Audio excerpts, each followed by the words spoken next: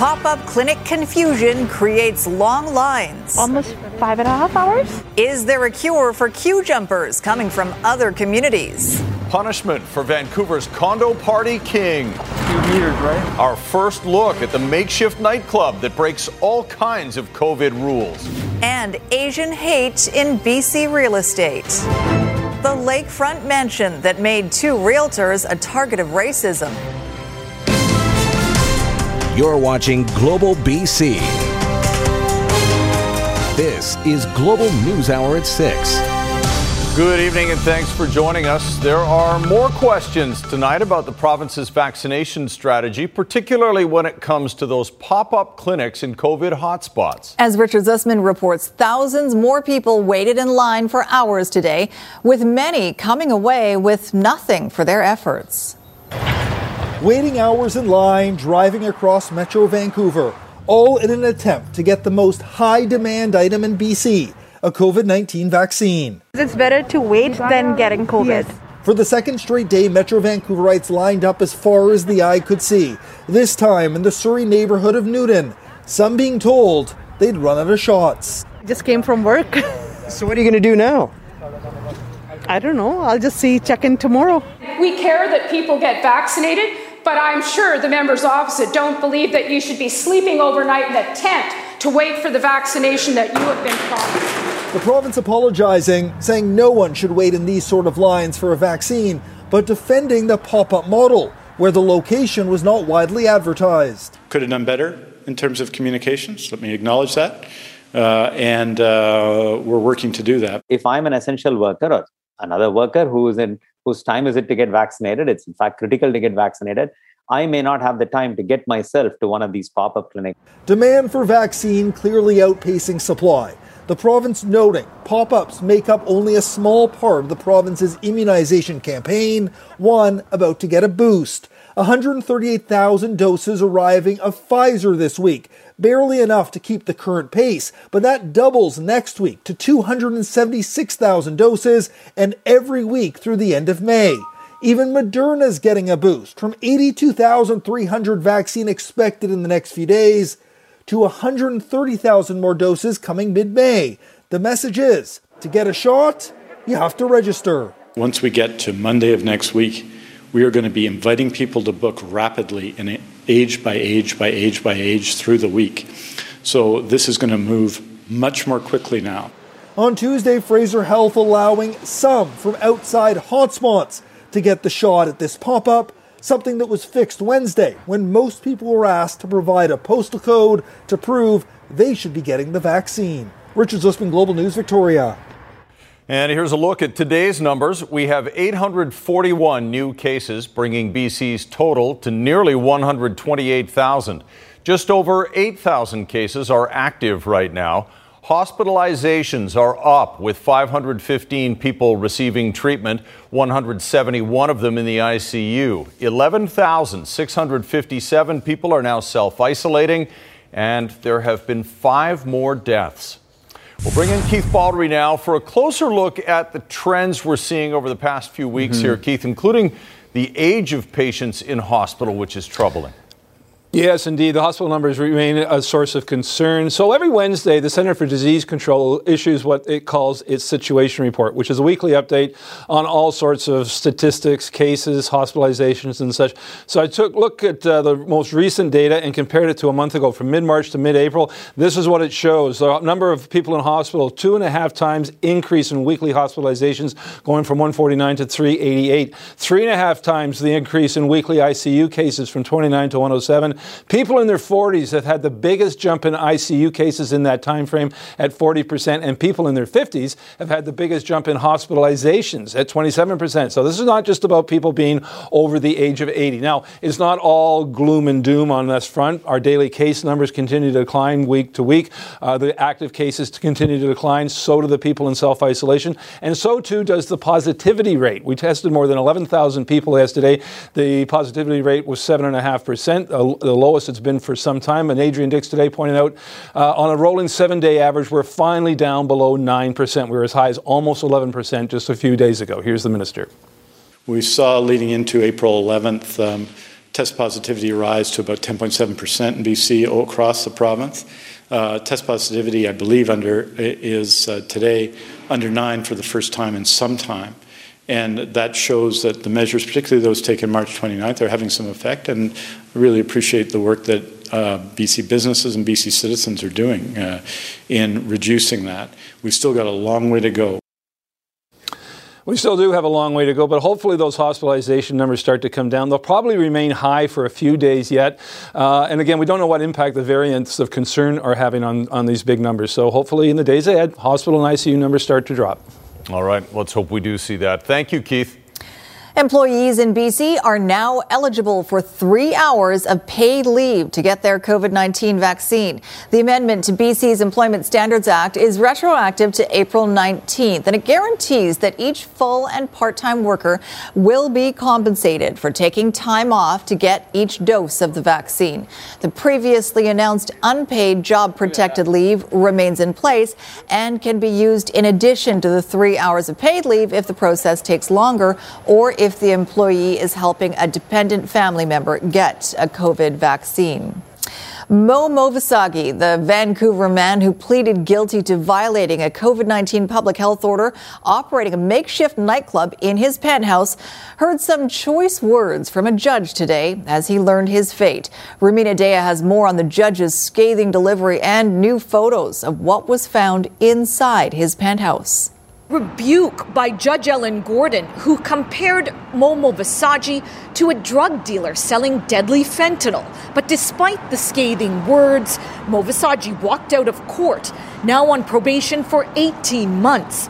With 10 days credit for time served, Movasagi received a sentence of 1 day in jail for turning his Vancouver penthouse into a party palace in violation of public health orders.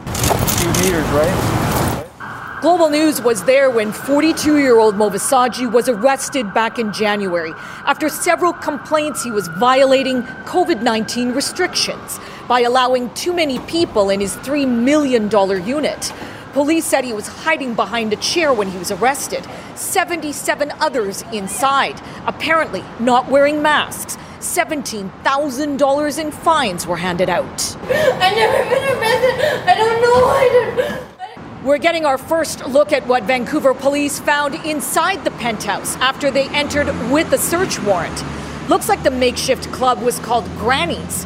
Photos released from the court include a stripper pole, stacks of cash found in a safe, tons of alcohol, velvet ropes, a guest list, menus, a DJ booth. According to the evidence, 100 cheeseburgers from McDonald's were delivered to the posh party. Judge Gordon blasted Movasagi. Had Crown been seeking a period of incarceration, you need to know I would have imposed it, said Judge Gordon, adding that if someone had been at your party, was infected and died, as far as I'm concerned, you're guilty of manslaughter. If someone who had been at your party was infected and passed it on to grandma, as far as I'm concerned, you're guilty of manslaughter. What you did, sir, is comparable to individuals who sell fentanyl to individuals on the street who die every day. There's no difference. You voluntarily assumed a risk that could kill people in the midst of a pandemic. I think the judge's scathing words were a reflection of what most British Columbians thought about his actions and his complete disregard for the health rules in place and the safety of other people. While a one-day jail sentence might sound light, Movasagi does not have a criminal record. He was also fined $5,000 for selling booze. There's also a forfeiture order in place, meaning that items seized from the apartment on January 31st, including booze and cash, will also be seized. Rumina Daya, Global News. Two Vancouver realtors say they've become the target of racist threats after marketing a nearly $13 million Lakeview mansion in Penticton. Global's Shelby Tom has more on the racialized backlash and the alarming spike in anti-Asian hate in BC since the COVID-19 pandemic began. This swanky real estate marketing video showcases all this $12.8 million luxury home has to offer. Described as a lakefront architectural masterpiece, this 6,300 square foot Penticton home even includes an emerald green marble garage floor featuring a custom turntable. It's a home that was designed with passion and a level of dedication that you don't really see. And realtors Matthew Zhang and Kevin Chen are eager to sell it, marketing the property online and through social media. But the pair quickly became the targets of anti-Asian racism. The derogatory comments culminated in a private email sent to Chen, which read in part, "We do not appreciate you bringing dirty laundered money to our little town. You should be shot. Please leave. If not, there will be dire consequences." With this home being so expensive in an area that is quite calm, quite quiet, a very small town, I think it's created a sense of hatred towards Asian people. The email was reported to police, and Penticton RCMP says it's taking this matter seriously. But Zhang believes the sender was able to use their savvy computer skills to mask their true identity. No suspects have been identified. Zhang and Chen are not alone. A recent study found BC has had the most anti-Asian hate crimes per capita in North America. That is instilling fear and anxiety. And it is very tragic that it happens in British Columbia or anywhere in our country. The racialized backlash fueled by the COVID-19 pandemic, Zhang says. It's easy to blame others, and the easy thing to do is point at the Asian people. But the real estate duo says they won't be discouraged. Zhang is still looking for the right buyer with deep pockets and expensive taste. This home, honestly, is one of a kind. Shelby Tom, Global News. A key figure in government as money laundering through BC casinos got out of control, testifying at the Cullen Commission. Former Solicitor General Rich Coleman, what he knew about the dirty money and why he didn't deploy more investigators to check it out inside casinos. That's next on the NewsHour. 46 years saving lives. A retiring paramedic takes his last call with a lifetime of memories of the downtown east side. That's coming up. Right now, though, BC's former Solicitor General and the person in charge of gaming for the provincial government for nearly a decade, testifying today at the Cullen Commission into money laundering. Rich Coleman took issue with earlier testimony that he turned a blind eye to money laundering in order to boost government revenue, calling that ridiculous. John Hua reports. Back in the earlier days of BC casinos, government concerns included parking lot thefts and loan sharks. We had a system which was weak, dysfunctional, patchwork. Despite an election promise to limit the growth of gaming in 2001, the new minister in charge, Rich Coleman, decided the answer was to modernize and expand. By going to this particular structure, we would end up with more secure facilities. It also meant more cash flowing into his government's coffers. Coleman, who was responsible for gaming on and off for a total of 8 years, told the Cullen Commission that was never a consideration. It was never a discussion that we need to do this for the money. In 2004, BC would see its largest expansion in gaming with the opening of the River Rock Casino. Despite larger amounts of cash, the need for more law enforcement did not enter the equation. I came away thinking it was a pretty well-organized, pretty secure facility. Coleman did see the need to create a joint task force focused on cracking down on suspicious activities outside legal casinos. IGET was never to be involved in the casino side. But the Cullen Commission presented media reports that raised a different concern in 2004. Former casino employees had claimed some loan sharks were openly operating inside BC casinos.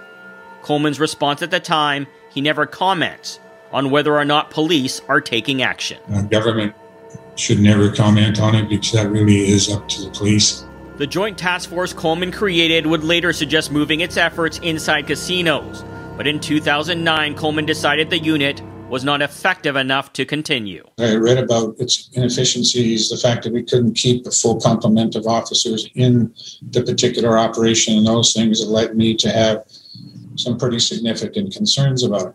Coleman told the commission his thinking, new police funding for guns and gangs, would pick up the slack.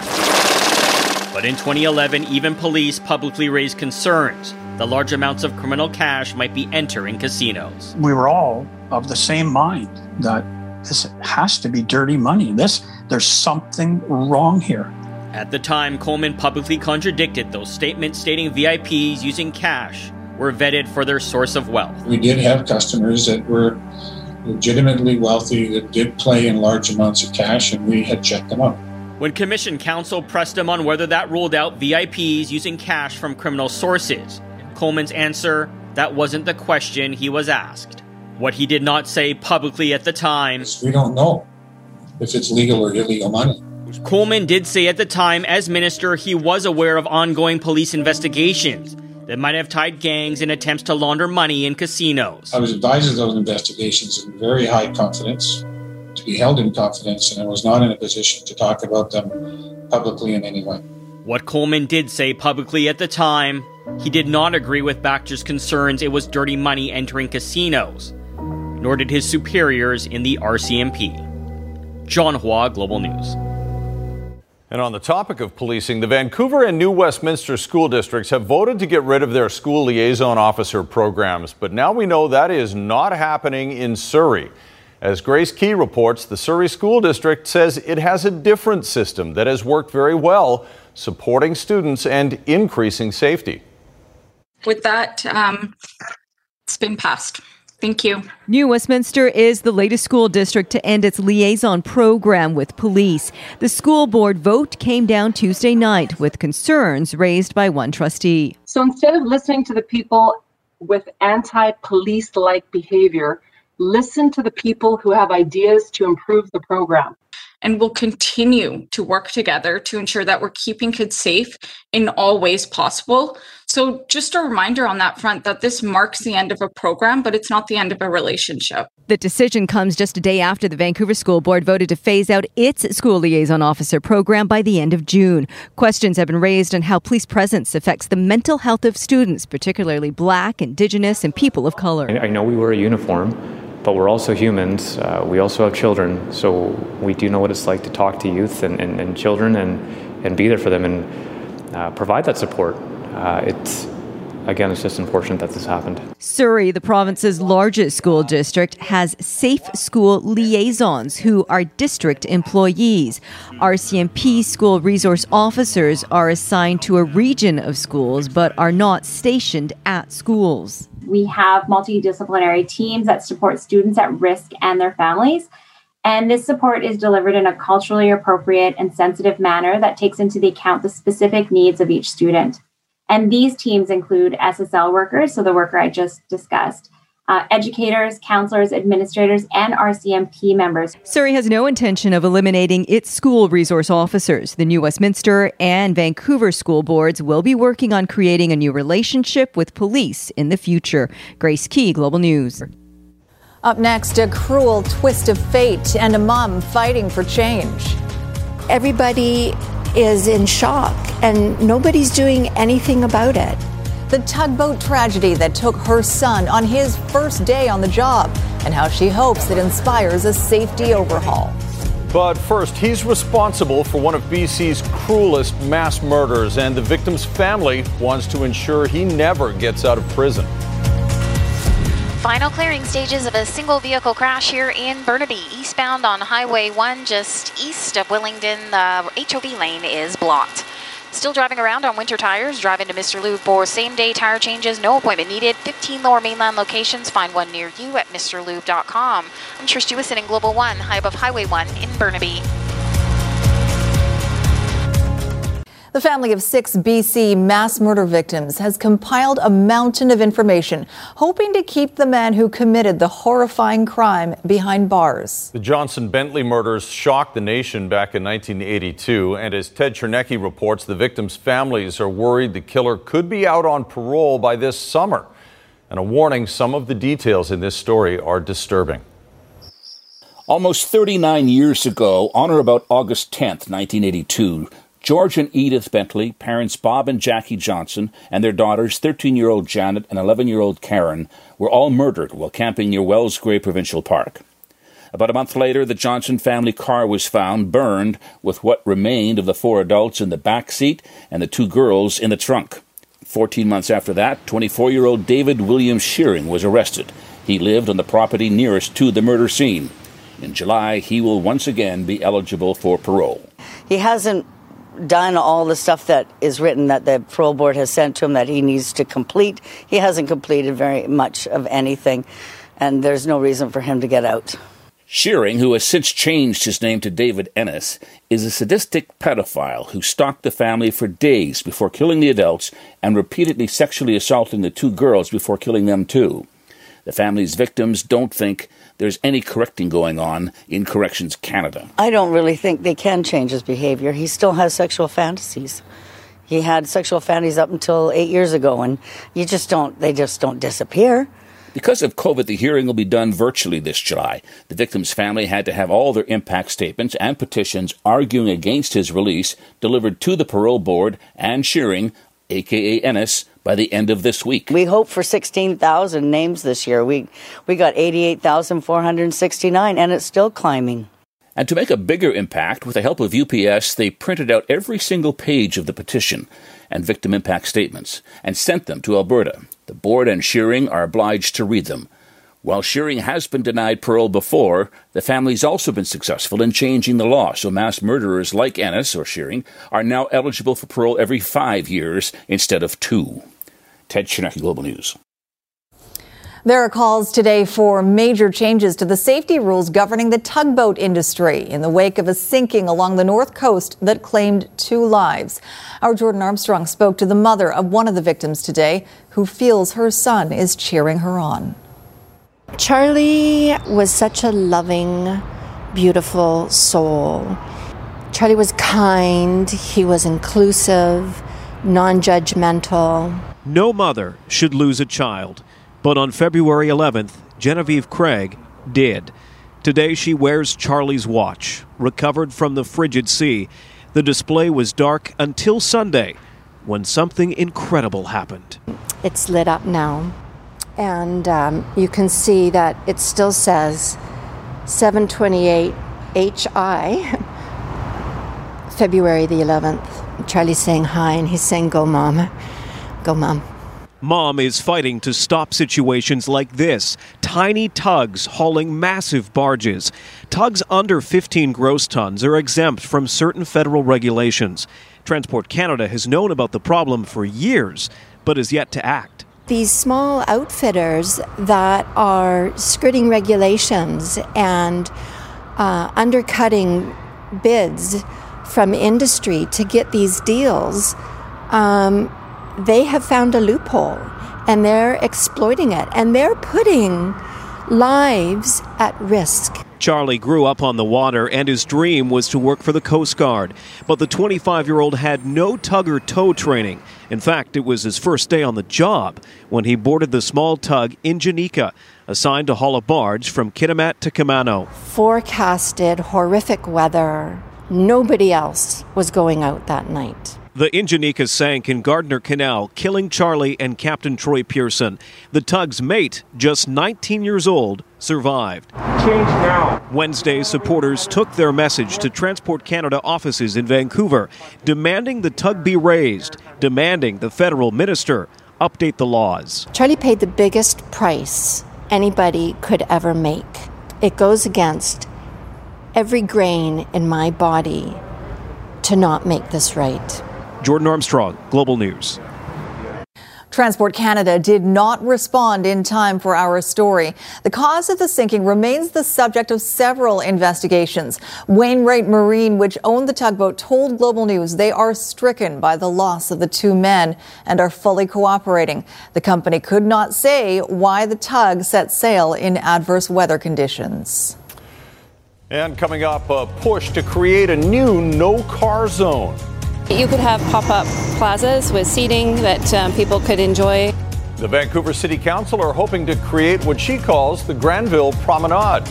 And a Sunshine Coast artist turns a pandemic negative into a positive with her funny tea towels. Believe BC, featured on Global News Hour at 6, celebrates the innovative minds working together to reignite business throughout our province. Believe BC, brought to you in part by the BCTF, our kids and their teachers, worth investing in. Crews are still on scene here in Burnaby to investigate an earlier head-on collision that has Canada Way completely blocked between Imperial and Burris. Sussex Insurance has Autoplan offices inside Walmarts and the Real Canadian Superstores throughout BC. For hours and locations, visit sussexinsurance.com, open every day. I'm Trish Jewison in Global One, high above a crash in Burnaby. One of the few aspects of the pandemic that has actually been popular is the proliferation of temporary restaurant patios. They've been a lifeline for allowing eateries and breweries to keep the doors open. And one Vancouver City Councillor wants to go even bigger, turning the entire Granville Strip into a pop-up promenade. Amada Gahi has the details. If it rains enough, we will be. All right, bathing. Very nice. You might not exactly call this patio weather, but these guys do. It's a treat. Good one. And like many, they're acting on the encouragement to meet outside these days. Even if it's heavier rain, I always prefer being outside to inside. It's not a work of art, but this space and others like it in Vancouver are what the city calls part of their response to pandemic needs for people and businesses. Pop-up plazas, and Councillor Sarah Kirby-Young wants to see more of them. I think Granville's a great chance to do a bigger scale test. In a few weeks, she'll be asking her colleagues at City Hall to support a summer-long street closure to make room for an outdoor plaza much larger than this on the Granville Entertainment District. This would be a great chance to see how people would react to having a people-first street. I don't think it's difficult to do, but I think from an ideological perspective, sometimes it is. And that has been the challenge in the past. We just need political will, and we need the will of our transit authority. This section of Granville Street was often closed to traffic on weekend nights back when bars and clubs were fully operating, which could provide a framework. These pop-up plazas are a great place for people to come and gather, and they can just enjoy them, or they can grab food from any local restaurant they'd like to do that. It's just a great space to hang out in each neighborhood. These are wonderful. One in a Granville Entertainment District would be a great idea. I think they should add more patios. Yeah. Convenient. The motion for what could be called the Granville Street Promenade will go before council on May 18th. Amada Gahi, Global News. When you're an artist and a humorist, how do you make a living during a pandemic? That was a question faced by a businesswoman on the Sunshine Coast. As Catherine Urquhart reports, she found a way to create something people wanted to buy that also makes them smile. At the foot of the government dock in Gibsons, inside a tiny studio, is a powerhouse of creativity. You're entering the world of humorist Saw Boothroyd. I'm bringing joy to people's lives, making them laugh, and that feels good. Most of the feedback I get is positive, and that having a career where you get positive feedback all the time is great. Saw's artwork is wonderfully unique, and it's featured largely on tea towels. So when the pandemic started, she was super worried. I closed down my business and I thought, what am I going to do? And then after about 3 or 4 weeks, I decided to start drawing pictures around the pandemic, things that would turn the negative into positive, maybe make some jokes around the pandemic, which I wasn't sure if it was going to work or not. It did work in a huge way. At shops that carry the $18 COVID-themed tea towels, they've sold thousands. The reaction was fast and immediate, and we started selling a lot of her Bonnie Henry and COVID tea towels right from the get-go. $1 from each one goes to charity, and most bring a smile, if not a chuckle. I think a little bit of humor around the COVID situation helps lift, I think, the burden that we're all feeling and wanting this to be over, but at least we can laugh in between. That sentiment echoed by Saw, who truly believes laughter is medicine. It's huge. All I can say is it's really changed my business radically in a positive way. And I think it's basically because I've given people a little bit of a laugh, a little bit of a break from the constant depressing news. And I hope hopefully I've given them some reason to feel hope. Hope, something we all need right now. That message delivered on a tea towel. Catherine Urquhart, Global News. In Health Matters tonight, a warning about a potentially tainted drug supply on the Lower Mainland. Surrey RCMP say they were called out to 6 deaths, all of them linked to suspected opiates such as fentanyl and heroin. Sadly, 5 of those happened at private residences and the victims were using alone. RCMP are urging anyone who plans to use to take precautions. Never use alone. Watch the dosing and have a Narcan kit handy.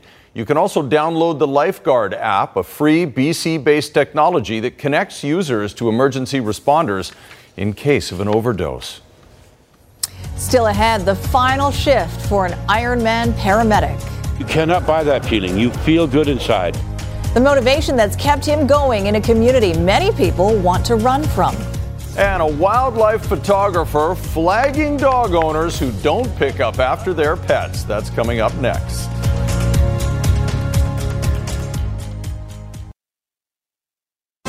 You're watching Global News Hour at 6. All right, let's bring in meteorologist Christy Gordon. Christy, as Annie Lennox once said, here comes the rain again. Or maybe she sang it, but it seems appropriate for today. Absolutely, yes. And it wasn't too bad today. I mean, it was mostly dry throughout the day, but certainly in the afternoon, evening hours, we started to see it pick up.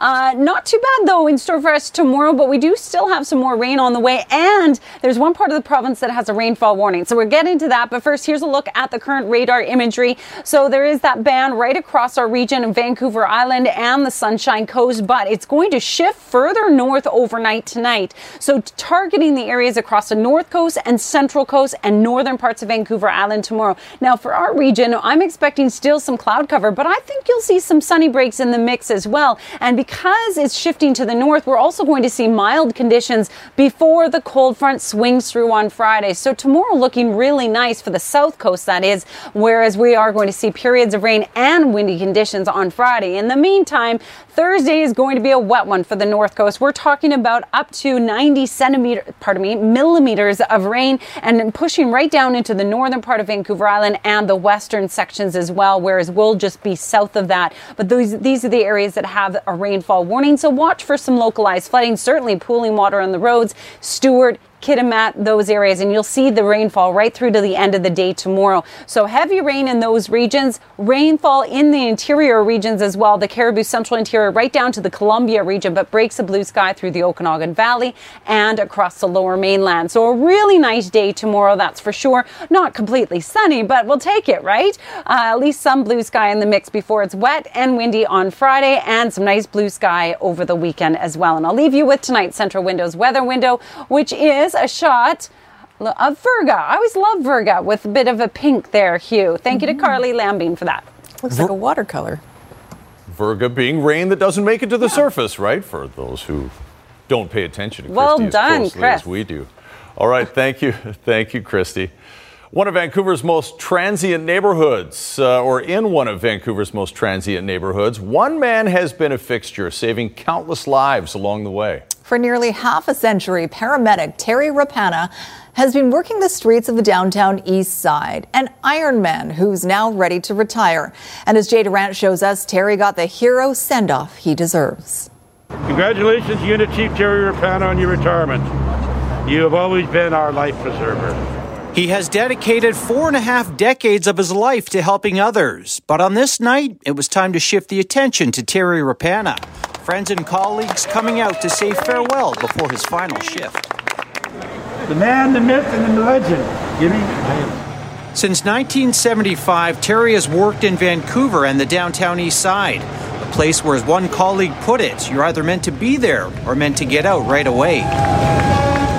Where you know that you have been instrumental in someone's life for the better. You may have saved it, or you've had an emotional impact that's positive. You cannot buy that feeling. You feel good inside, and that's what keeps you going. It was his gift for telling great stories that helped many of his partners get through some of those long days and nights. You have friends near and far, always. And for anyone new to the station, he was a terrific mentor. I have come into his office in tears and left in laughter. He's always been incredibly supportive no matter what the case. But he's always got that upbeat personality, and that then transfers over to the crew members to make them have a better day when it can be a little bit of a bleak day for them. And as night set in on his last watch, the calls started coming in again. Employee number 31480. The citizens of BC thank you and wish you all the best. But these were much different than anything he's heard over the last 46 years. For everything, Terry, including the cookies. Take care. It's a pleasure looking up to you as a role model. We're going to miss your hugs, Terry, and your stories. Enjoy that retirement. I love the job, and if I had the health, the time, and the energy, I would have stayed. But there's always a time in everyone's life when it's time to go. This time, it's mine. All right, big guy. Jay Durant, Global News. Wise words. Way to go, Terry. Thanks so much for all that service. All right, there is Squire with a look ahead at what's coming up in sports. Well, they had an afternoon game, I guess afternoon our time, 5:30 in Ottawa. And the Canucks lost the game to Ottawa, and they didn't look good doing it. But don't expect Travis Green to blame it on post-COVID fatigue. You know, I'll say it again, you can still win when you're tired. Well, they didn't win today, and it doesn't get any easier because they have to go to Toronto right away and play again tomorrow. Whew. Also ahead, raising a stink about a poop problem in local parks, how a White Rock man is flagging the offenders. Well, I'll tell you, Richard Zussman was a teensy bit distracted this afternoon. He's big watching hockey, was he? Big fan. Maybe just on Twitter, but not watching politics like he's supposed to be. All right. After the Canucks lost to Ottawa on Monday, Travis Green said they needed to be better. This afternoon, they were worse. A bad game at a bad time. Maybe it is the effects of the COVID outbreak beginning to make its presence felt on the roster. They had a lot of adrenaline when they came back from the COVID outbreak. It helped them against Toronto. Whatever the case, Travis Green was not happy with what happened today, and nor were his players after a 6-3 loss. Thatcher Demko was back in goal. And right off the bat, Juolevi and Myers didn't help them. They let Victor Mete go right between them, and he scores. So it's 1-0 for the Sens, and the Canucks do not do well when they get scored on first. To the second period, things really unraveled early. Chris Tierney off the rebound. It's 2-0. That's 38 seconds in. Then a minute 10 in, Josh Norris from Brady Tkachuk, and it's 3-0. And Travis Green's players have made him turn into Travis Bickle. Calls a timeout, says a few monosyllabic words, and they do respond with Tyler Myers getting one to make it 3-1. All right, still early in the second. Maybe the Canucks can mount a bit of a comeback off this momentum change. Well, no, they can't, because the momentum went the other way just as quickly. Thomas Chabot on Nick Paul's rebound, and now it's 4-1. And we're not even 7 minutes into the second period. Weird goal here. Marcus Hogberg gets a bit confused behind his own net. Tyler Mott steals it, throws it out in front, and Jake Virtanen scores. Again, you'd think, okay, well, maybe that will mess up Ottawa and the Canucks will get some momentum. Nope, that's not what happened. Before the end of the second period, Brady Tkachuk is just waiting for a pass. Here it comes. There he goes. And it's 5-2. In the third period, the Canucks left Thatcher Demko to his own devices a number of times. I don't know what's going on here between Demko and Hughes, but I know what's happening here. It's a great save is what it is. Demko made a few in the third period. There's the score, but we'll show you one more goal. It's the Canucks' final goal. Brandon Sutter, that made it 6-3. And after the game, Travis Green said, fatigue is no excuse. I thought we looked a little tired tonight, to be honest, physically. I thought we looked mentally tired too. But there's no rule in the league that you can't win when you're tired. And I actually thought we showed a little bit of mental weakness in the beginning of the second period with some of the plays we made. We first 3 goals, we just kind of handed them to them with bad passes, bad turnovers, bad coverage, and all of a sudden 6 minutes into the period, we've given up 3. Wasn't a very good one from our group. I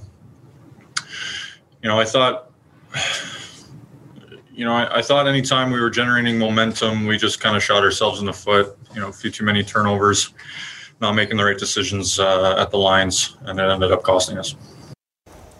All right, from an unhappy coach to one who's in a much better mood. Whitecaps boss Mark DeSantos has 4 points out of 2 games. And quite frankly, he was unlucky not to get a win against Toronto on Saturday. But he is also not one to get too happy because we are only 2 games into the regular season, and the next game is Sunday against Colorado. I know the type of marathon that it is in MLS. We will have runs of 4 or 5 games that we're the best team in the world, and then runs of 3 losses in a row, and it's a roller coaster, and we don't want to get too high with moments like that. We want to stay humble, and we know how difficult the game's going to be on Sunday, but also you won't see us getting very, very low if moments are more difficult, because we know the challenges and the burden it is to be outside of our city, and the concern sometimes it brings to staff, quick concerns it could bring to players. So yeah, I have to praise the guys and how they embraced everything we were doing here. Champions League, Paris Saint-Germain, Manchester City. PSG will score first. Marquinhos on the corner kick. It's 1-0. Now it's 1-1, and now Riyad Mahrez. That one, it's ball through the wall, and Keylor Navas can't find it until it's in the back of the net. 2-1 the final for Man City. And in the NFL, Carolina has traded quarterback Teddy Bridgewater to the Denver Broncos for a 6th-round draft pick. NFL news. All right. Thanks very much, Squire. Let's check in with Sarah McDonald now for a look ahead to Global News at 11. Sarah? Yeah, Chris, Sophie, we continue to follow the sentencing of the so-called Penthouse Party King. The province's most notorious pandemic party host is now the first to be sentenced to jail time under the Health Act. But is 1 day behind bars enough? We will have reaction. Plus, some positive news on the COVID-19 front as the downtown east side inches closer towards herd immunity. And Squire joins us once again with sports. That's all coming up at 11, guys. All right, sounds good. Thanks, Sarah. All right, up next, a wildlife photographer disgusted by a new kind of trail marker he sees everywhere. Take a walk through any park, and it won't be long before you see one, a discarded bag full of dog poop. Well, now one White Rock man has made it his mission to call out the actions of irresponsible pet owners, 1 bag and 1 flag at a time. Kylie Stanton reports. So I spent a lot of time walking along these roads here. With just his camera and a keen eye for detail, this is where AP Hovas hones his craft. I do nature photography. But lately, something else has been catching his attention. Yeah, it looks like there's one here in the grass. Small plastic bags full of someone's dog poop. Hovas has tried wrapping his head around the logic. It seems kind of ridiculous to go to the trouble of putting your dog's poop in a bag and then to turn around and undo all that good work by throwing it on the path. And it's not for lack of disposal options. A lot of these bags are within sight of these garbage cans. So Hovas decided it was his duty to do something. That got me started. A printout, a little glue, and this waste warrior was ready to mark his own territory. So it says, really? WTF dog walkers. Don't be a jerk. Take your blank to the garbage can located nearby. Hovas now carries his flags on his walks, placing them on top of every bag he finds. So that's the idea, is to put it in people's minds that it's really not the kind of thing you should do. He took it a step further, getting the word out on social media, saying, I did this a few days ago and it seems to have struck a chord. Do you want to join? Now his flags are a hot commodity. I've got requests from all over Vancouver, from across Canada, from the UK, some in the States, Florida.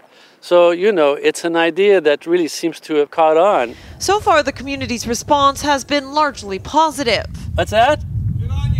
Okay. And then another supporter. And while there are fines in place if someone is caught leaving the waste behind, it's rare anyone is held accountable. And so, Havas plans to keep patrolling. A do-do do-gooder on a mission. Hopefully, it'll get to a point where those flags won't be needed anymore. That would be nice. Kylie Stanton, Global News. Would that ever be nice? Well Don't done. some people leave it on the path? Yes, I see them all the time. The way back from their walk? I don't know. I don't have a dog. Who knows? I don't know why they would leave it there. That's the $1 million question. Get rid of it properly, though. That's right. All right, Christy will give you the final word on the weather forecast.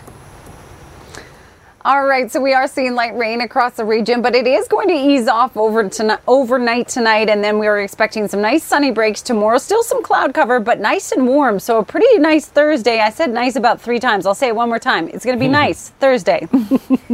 That is very nice of you to say. All right, and nice of you to watch. Thank you. Have a great night, everybody. Good night, all.